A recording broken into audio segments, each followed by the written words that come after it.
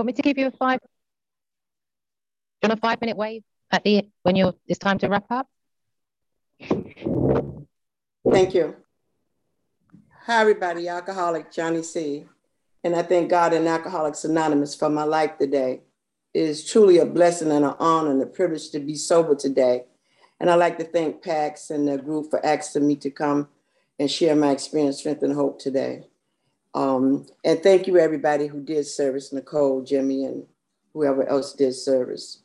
Like I said, I'm an alcoholic who can't drink one day at a time. And my sobriety date is December the 16th, 1988. And just for today, I haven't found it necessary to pick up that first drink. I have a sponsor. My sponsor has a sponsor. My sponsor has a sponsor. And I make a lot of meetings and I do a lot of service. It's important for a drunk like me.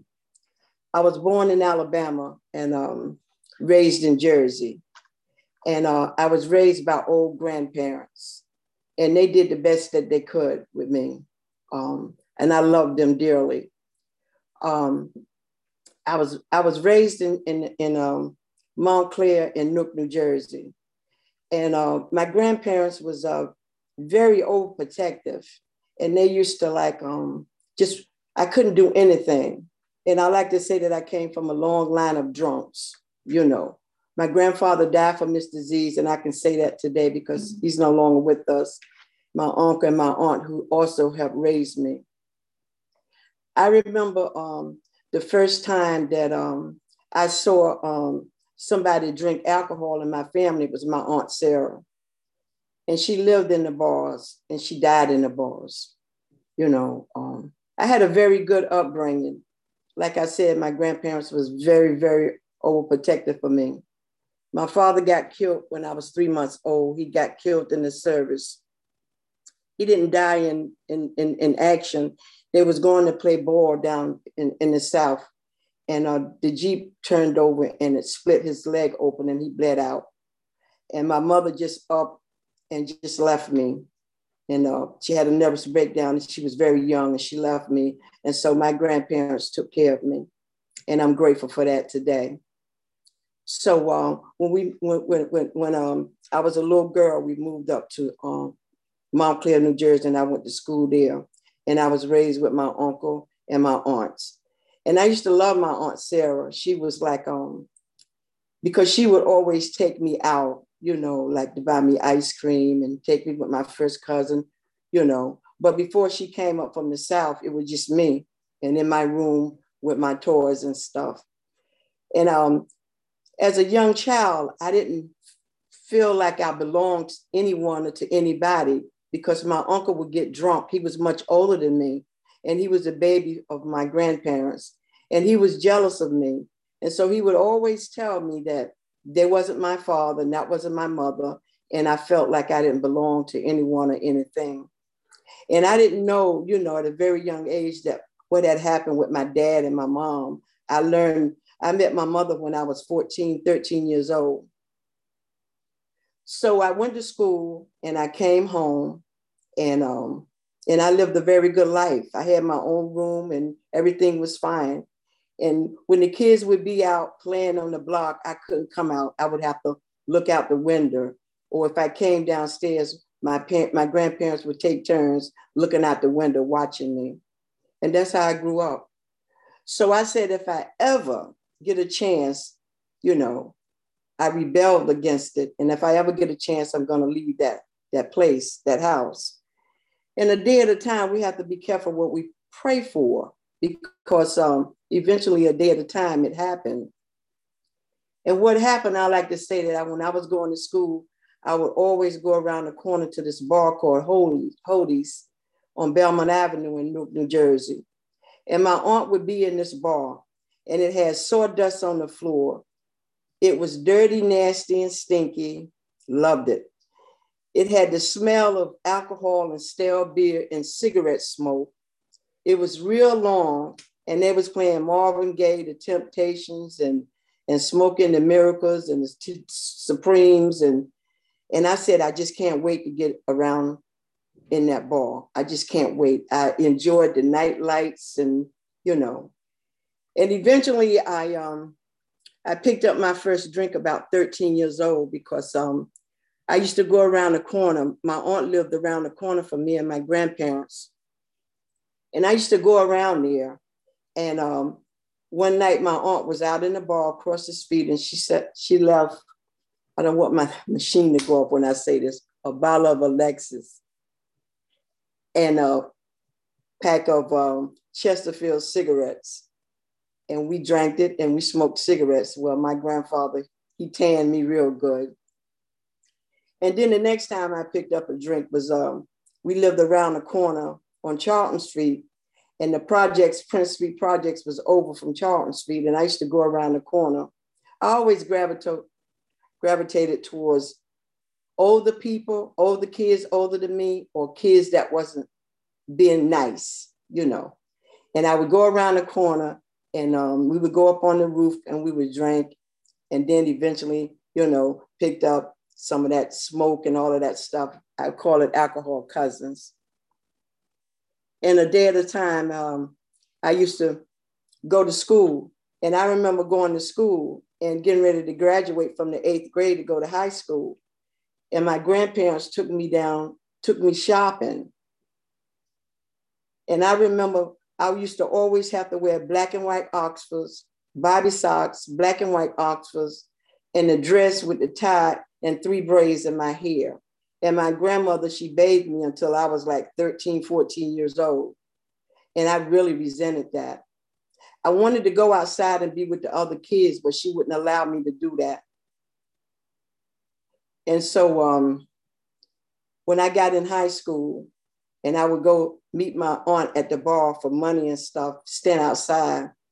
One day I went around there and that was this long Cadillac. And it was this guy that was in there. He had just came from Trent State Prison. And I knew the other guy, you know, from the neighborhood. And he was like, let us take you home. And I was like, no, that's okay. No, my grandparents wouldn't like that. And so I kept seeing them at the bar, parked outside. And that old man, he was 15 years older than me. He was always, you know, hit on me. And one day I got in the car and they took me home. And I ended up getting married to this man. He was 15 years older than me. And I eloped and ran off with him to Baltimore. And we got married. And when we came back and I had to tell my grandparents that I was moving out of the house, my grandfather brought a hunting gun from Alabama and he shot up at the light and he shot at my husband. And when we drove off, I look back and I can remember my grandfather with this look on his face. And my grandmother was just shaking her head.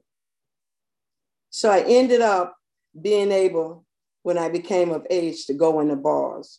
And I can remember the first time that I went in the bar on Springfield Avenue in Newark, New Jersey. It was called Jackson Lounge. And I thought that I had arrived. I had on this cute suede suit. I've always worn glasses. And I used to wear the spoon around my neck, a little gold spoon. And my husband was a hustler. And he went back and forth to prison 7 times and he died in prison when I was 4 years sober. And so I used to love the bar. When I first went in, I had a Cherokee author with a cherry and stuff. And then I had white label with milk. And they used to play pool in the bar. And the music would be gone. And I had a cigarette in my mouth and I had my legs crossed.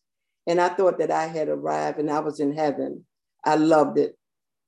And I didn't know that this is a fatal progressive disease and it doesn't stay little and cute. And so I sit in that bar year after year, day after day, day after day, and I didn't do nothing. I had kids. My husband went back and forth to prison, like I said. And every time he would go to prison, I would not drink. You know, I would not hang out in the bars. As soon as he came home, I would be in the bars. And then the last time that he came home, and I used to have asthma attacks. And so I used to fall out from asthma attacks and I used to have to go to the hospital for treatment. And his money got me good treatment at St. Michael's Hospital. But I remember when he had bought me this big house and two-car garage. I had a Cadillac, he had a Lincoln. And one day I went to the hospital one morning, and when I came back, I saw these cars with New York plates on them. And when I went in the house, it was a lot of men in the house. And I started saying that everything in there belonged to me. And my husband simply said, because he was a real man, he simply said, he used to call me Stink. He said, I smell like milk, because he was 15 years older than me. And he said, go sit down, you know. And the feds was there, and they took him out of the house and they locked him up. Now I'm young. I got two kids, two little babies. I don't know what to do with myself. So they came and they took the house. They gave me a car. They took everything. They gave me the furniture, and they put me in the Dayton Street projects. And when I got down to the Dayton Street projects, I did, because I dropped out of school in the 10th grade. My grandparents was devastated and heartbroken, you know, because, you know, being born in the South and raised in the South, my grandparents, their values was different. Their morals was different. And for them to bring me up, you know, to the North, and for me to be raised and to be performing and carrying on the way I was carrying on and being disobedient was like very hurtful. And they were so ashamed of it. And it broke their heart. And so I moved down to Dayton Street projects. My husband was in prison again, and I had these two little bitty babies, and I had to get on welfare. And I started doing what my husband was doing. And one day they kicked the door open. Somebody opened it, rather. This guy opened the door. He set me up. And I got locked up. And my husband got me a good lawyer. And I went to Integrity House. I took my kids and I put them on the back burner. I took them to my family. And I left them there. And I left Integrity House. And I came to New York. And I've been in New York ever since. So when I got to New York, I thought just maybe I could change my way of living. And I didn't know at the time that we bring ourselves wherever we go. And when I got here, I moved down to the Bond Street Hotel in Manhattan, down on Chambers Street. And when I got there, you know, I did the same thing. I was drinking and drinking. I brought a few clothes with me. And as a matter of fact, I came with this guy named Red. He just came from New Orleans. He had just came out of prison. I was attracted to that kind of insanity. And we came to New York together. And I remember when we got to the Bond Hotel, it was just a little tiny room. And that's how I lived for a long time until they paid us to move out because they was going to renovate the place. And we would drink and do a lot of other things in there, a lot of alcohol cousins. And they paid me to move.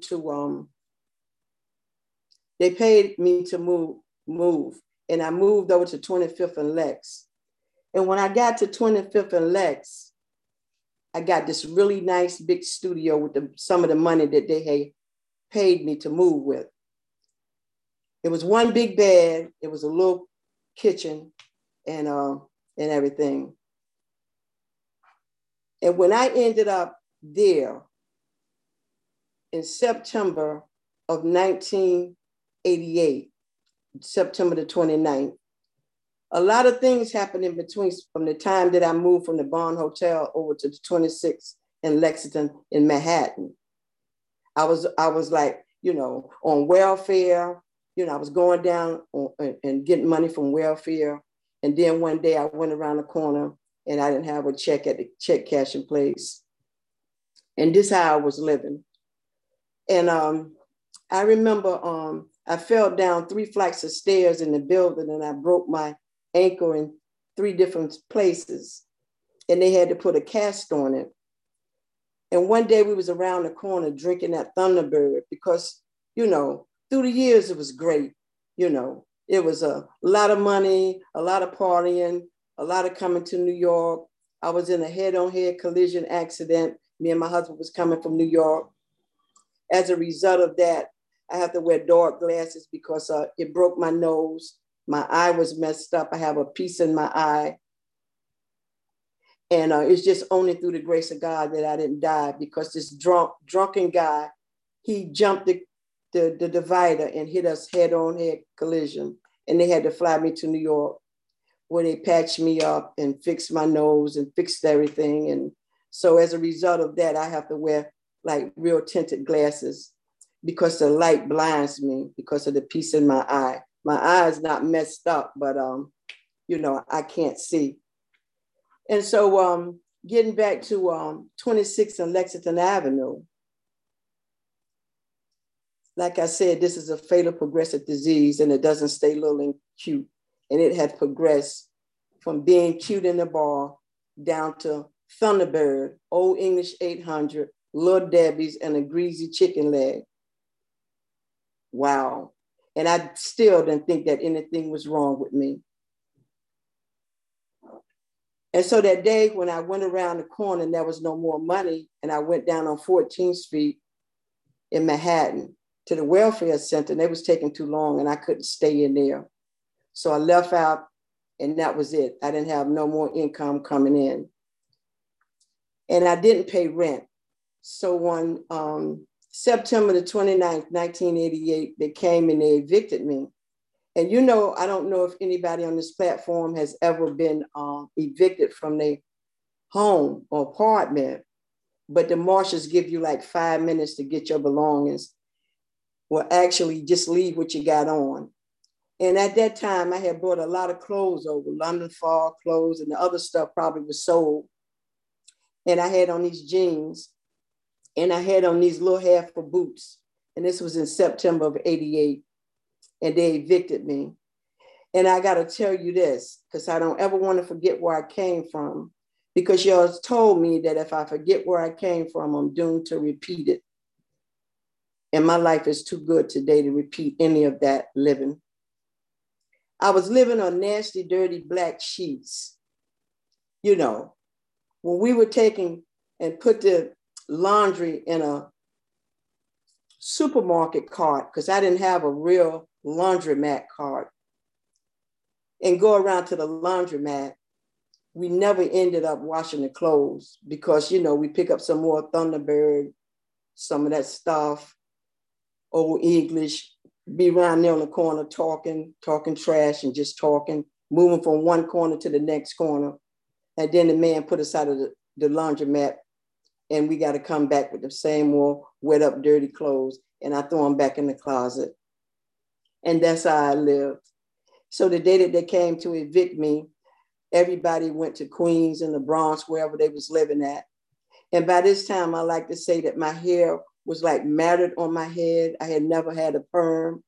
I was all swollen up from the use and abuse of alcohol and other things, and I had to go out in the streets. And I couldn't go back to Jersey because I didn't want to see my kids see me living like that. And I had never, ever went back to see my kids, I think maybe a couple of times. And I remember my husband coming from Atlantic City saying to me, stop promising those kids that you're going to come and see them, because you can't show up and you're not going to come and see them. So I ended up going down to the Moravian house. I was in the streets by myself, and I went down to 29th Street and Lexington Avenue. And they tell you at the door that you can't drink in there. And see, when I pick up Thunderbird and Old English 800 and start smoking cigarettes, I fight, I curse. I'm a raging alcoholic, and I don't know how to hold my alcohol. And so I got in there, and they caught me in the bathroom drinking some Thunderbird, and they put me out, and now I'm out in the street. And I went around the corner on 27th and 2nd Avenue to this building, and it was this man's house. And he would let anybody come inside and do whatever. It was just whatever you wanted to do in there. And I had no money and no place to live, and I couldn't go back to Jersey. So I stayed around there, in and out, in and out. And then at the end, I was getting like a lot of blackouts, a lot of seizures, you know, asthma attacks, and Bellevue Hospital was like just right over the block on First Avenue. And I ended up going in and out of Bellevue Hospital. And I remember this one particular night, I used to sit in the emergency room. But this particular night, I was sitting in there because I used to go in there and drink Thunderbird and get put out. The security guards were like, let's go. And then I stayed in there. And that's why I always say it's only through the grace of God that I'm here today. That I went and I saw a doctor. And this Chinese doctor simply said to me, you're in good health. There's nothing wrong with you, except you got a problem with alcohol and drugs. Now, you know, they took my blood test. And I'm looking at this lady with these glasses with tape on the side, tape in the middle, tape over here, and they cocked to the side. I'm all swole up from the use and abuse, all looking a hot mess with this little pink jacket on, all dirty, nasty, and stinky. It's in November. It's cold outside, and it used to get real cold in New York back in the 80s. And I'm thinking I'm cute, and I'm sitting there telling this lady, I don't know what you're talking about. She said, you have a problem, and you need to go and get further help. You need to go into a detox. So I left there, and I went to down over on Worth Street, and I went to a shelter because I had nowhere to go. And I went to a shelter in Queens, and then I came out to Brooklyn shelter, women's shelter. And when I got out to the women's shelter, I was standing in line one day, and I like to say I had a spiritual awakening. And I was standing in line, and I was like, these women was like animals. They was fighting over this little boxes of cereal and all of this stuff. So I ended up asking them for tokens. And I got on the train and I came up to the East Broadway. And I asked the doctor, because I was on the clinic up there. And I asked the doctor for a referral. And she gave me a referral to Bernstein Detox. And I went into the detox, and I didn't have no birth certificate. I had no social security card. I had on this little pink jacket, and I had a coin in the pocket. It was ripped in the lining of the pocket that says, Jesus have mercy on me. So I went back to the shelter, came back over to the 5 o'clock in the morning to the downstairs in the emergency room at Beth Israel. And they sent me over to the waiting room in Bernstein. And again, it was only through the grace of God that I got in there. And when the guy came up and asked me for my Medicaid card or whatever, I didn't have anything, not even a birth certificate. And his name was Bernard, because he was, I found out later on that he was in my home group, New Life and Sobriety across the park. So he took me in and he helped me get Medicaid from welfare, and I got into detox. And I remember one night I was sitting outside by the nurse's station, and it was this nurse, he was a guy, and I had low self-esteem and low self-worth. My skin was all broken out. I had black marks all over my skin. And like I said, the glasses was just a hot mess. I couldn't even see out of them. And he said, you know, you don't have to ever do this again if you come in here and that you admit that you're powerless over alcohol. And I didn't know what that meant. He said, but you need to reach out and ask for help. And he guided me to a social worker the next morning downstairs, and she gave me a referral to go to a 3-month rehab. And I went to that rehab. But I like to say, when I got to that detox, I was grateful for the macaroni and cheese, the sweet potatoes, and the clean white sheets. I was grateful just to be able to sit still. But I couldn't sit still because I was kicking like 4 or 5 habits. I was sick. I was real sick. And I couldn't be still. I had the twitches and all of that stuff. And so I ended up going through the 3-month rehab. And in that rehab, the social worker put in application for this apartment that I'm in now, almost 31 years. And she put in the application for a job for me. And when I got out of that 3-month rehab, I went up to Jane Hotel down in the Village. And I ended up over at Perry Street in the Lower East Side. And I got a room over in Woodhaven. And then I came and I got this apartment. But before that, my first meeting was at Perry Street and then New Life and Sobriety. And when I got to New Life and Sobriety, I was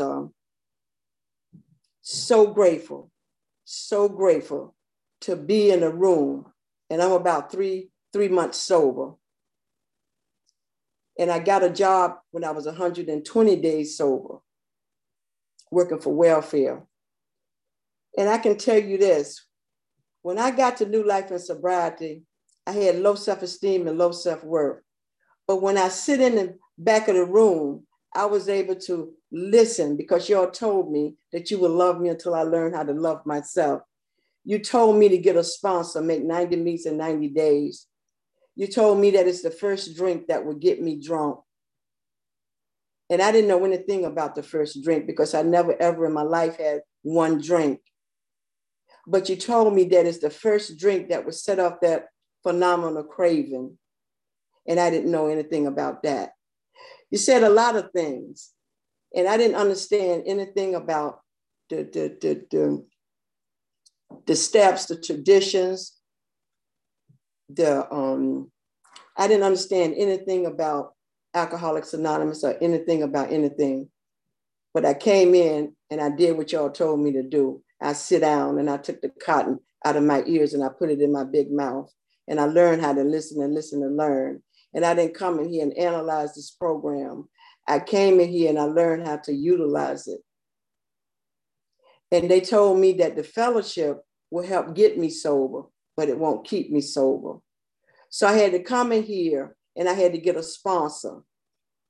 And I had to get on the 12-step program of recovery. And I like to say, if it's anyone new or just coming back, please stay. This program works. It's the individual that fails. I always believe in a God, a higher power. I never had a problem with it. I just had abandoned him. And I thought that he had abandoned me. So I came in here and I just didn't drink, I made meetings. I got a job. I went back to school. You know, I got a computer certifications. I couldn't get my bachelor's degree because I started traveling a lot. So I had to come in here and I had to learn how to surrender to the first step and not have no reservations. And then I had to have an open mind in that second step, you know. And in the third step, I had to have some faith. And I had to reach out and ask for help. And I didn't know how to do that. And I remember Phil saying that it took him a long time in that third step to see the word care. That if I come in here and take the action, that God would care for me. And I can tell you today that I have truly been taken care of once I came in here and gave myself a break and I sit down because I was sick and tired of being sick and tired. And I had picked acceptance. And acceptance is the answer to all our problems. And it's the key to my recovery because I couldn't stop drinking until I accepted that I was an alcoholic and that I couldn't drink no matter what. And then I had to come in here and I had to really start cleaning house because I had started acting out in the first, second, third, and fourth year, you know. And I remember Phil saying, it's time for you to finish up your fourth step. But in the fourth step, I had a lot of fear based around that fourth step. I didn't, you know, see, I came from a Southern family. They didn't talk about anything, what was going on. My grandfather, I didn't even, you know, half of the time knew he was drunk or anything. So I didn't want to come in here and tell you people anything about me. And really, I didn't even know how to express my feelings. I didn't even know what I was feeling. The only thing that I was used to feeling was anger. you know, a lot of stuff that would make me drink. And that's the only thing that I knew how to do. And I had to come in here and y'all taught me how to laugh again. You taught me how to love. You taught me how to be a human being. You taught me how to be a lady. And you told me that I had to let go or get dragged. And you told me that I had to come in here and learn how to listen to somebody. See, and I've never, ever had I know in my vocabulary. And even today, I don't know anything. I get up in the morning and I pray and I ask God to get in my head before I do. And I had to learn how to pray early on because I remember Phil saying, always pray and ask God to keep you here, keep you sober, to keep you from self-will run riot, and to keep you where your feet is at in your own body. And so when I was able to sit down and write a fourth step, because I was busy in school working and doing a lot of stuff, but I was able to finish up my fourth step. And then I was able to sit down with Phil. He's in the big book. He lived only to drink. He passed away about 5 years ago. But my sponsor, she said that she didn't do steps, that she lived the steps, and that she was taught to incorporate the steps in her life. So I went through my steps with Phil. I asked him to take me through my steps. And so I sit down and I did my fifth step with Phil. And I'm so grateful because I got butt naked honest and I just vomited my fifth step to him. And I got real honest. Because, you know, we deal with insidious, baffling, and cunning and powerful disease. And after we've been here for a while, it'll start telling us a lot of stuff because it's centers right in our head. And I got to always remember that I came in here with the gift of desperation, you know. And then when I remember when I finished doing the fifth step with Phil, he said, you got to like become willing. You got to become willing. And then I had to start working on some character defects and working on Johnnie C. And I had to find out that all of the things that happened to me in my life was because of alcoholism. And he said, don't ever make anyone make you feel guilty about your alcoholism. Because I started feeling guilty about leaving my kids in Jersey and not being accountable for them and allowing somebody else to raise them. Because see, my mother didn't raise me. She couldn't. She ran off and left me. And then, you know, like in the eighth step, I had to learn how to forgive. I had to forgive myself first. He said, put yourself on the list first. And I did. And I didn't know how to forgive myself. You know, I didn't know how to feel my feelings. I used to eat my feelings and I gained 200 pounds in this fellowship because I didn't know how to feel my feelings. All I knew how to do was to act on my feelings, drank my feelings away. And you know, the ninth step, when I was able to make amends, I made amends to myself first and then to my kids. And one of my kids didn't accept my amends. And he said, no worries, put it on the back burner. You powerless over that situation. Ain't nothing you can do with that. And a day at a time, I had to meet her where she's at. And we good today. And you know, he told me to stay on step 1, 2, and 3. Always remember that I'm powerless over situation and that God could restore me to sanity. And that as long as I reach out and I ask for help and I trust the process and trust God and don't pick up that first drink, that my life will get better and better and better and everything around me would get better. That all I had to do was to give time. And in that 10th and 11th and 12th step, which is the maintenance steps for me today, the 10th step is like a daily patience. I have to always review my day. When I put my head on the pillow at night, I ask myself, did I have any wrong motives today? Did I hurt or harm anyone? And when I get up in the morning, I pray and I ask God to get in my head. I pray to God. And then I meditate and I listen for him. to speak through me. And the 11th step, I had to really embrace that first, third, and 11th step, because one day I was at my desk and I had been in the rooms for a long time. And I had been through the steps 2, 3, 4 times.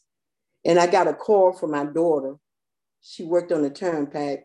And she said that her brother had just got killed, my oldest child. And I couldn't move. I was paralyzed. But I was able to think it through, because y'all taught me that. And the lady from personnel, she was my friend, and she came down and she said, "You go, I'll take care of the paperwork." And I remember I called Phil, and he said, "Go get on the train, go home, pack your bags, and call somebody." And one of my sponsees, Veronica's on this call. And I called her, she was on her job. She said, "I'll meet you at the path." And I got on the train and I was numb. And when I got home, Phil was on the phone with me and he said, "You can't drink." And I got angry. And I said, "I'm not trying to drink. I'm not thinking drink." He said, "An alcoholic always think drink, and the disease is always thirsty.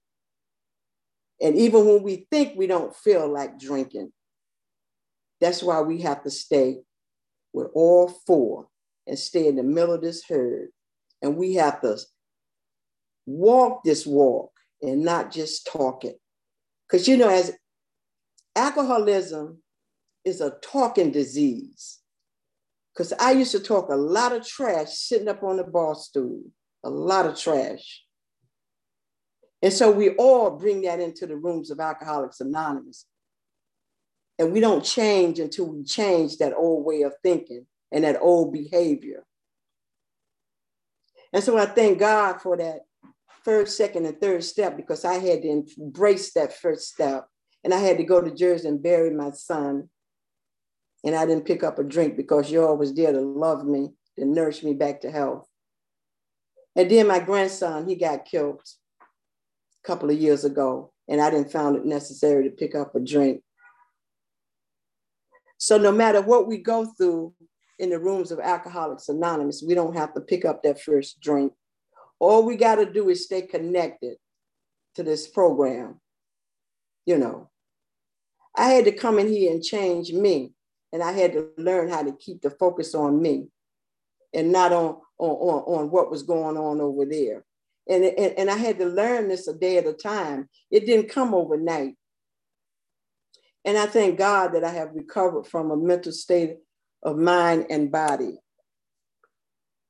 And that I know if I pick up that drink, I know the results. As my friend Lufus always say, I'm a real alcoholic. See, I'm not a teetotaler. I drank 24/7. I had holes in my shoes when I came into the rooms of Alcoholics Anonymous, and I didn't have nothing. I was homeless, helpless, penniless, and just pitiful. So Alcoholics Anonymous has given me a life beyond my wildest dreams. I do a lot of service. I do a lot of service at detox and treatment centers and the jails. And in my home group, I'm the overall chair and I'm the program chairperson. I really believe that service enhances our sobriety, but it doesn't keep us sober. Staying away from that first drink keeps us sober, and getting a sponsor and incorporating and applying the 12 steps of this program in our lives. You know, I had to learn how to accept where I'm at in my life. I had to accept being comfortable in my own skin, you know. So many things have happened to me since I've been sober, almost 33 years. Because 33 years ago this time, I was out in the streets homeless, and I was a hot mess. And today, my kids love me. My grandkids has never ever seen me get drunk up or high up.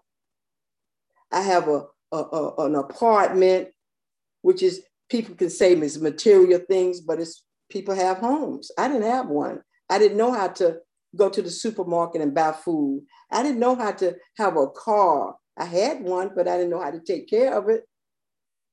You know, I sold my cat when I was over there on 26 in Lexington. Solar. Took 3 hours, threw in the box, and we sold her. Today, I have a cat that I adopted from Westchester, and I named her Poland.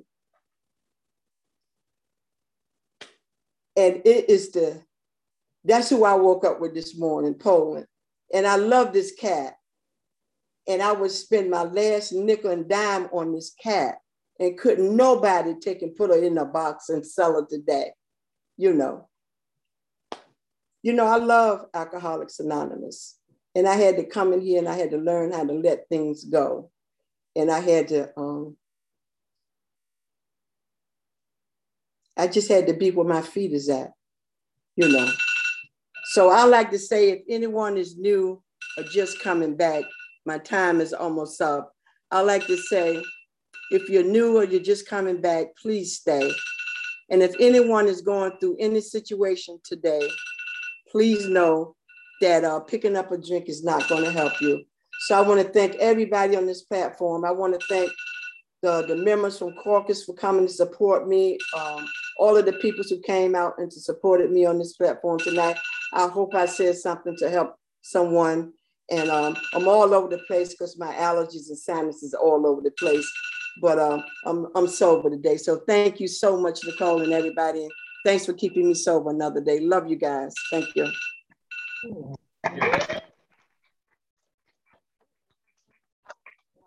Wow. Thank you so much, Johnnie C.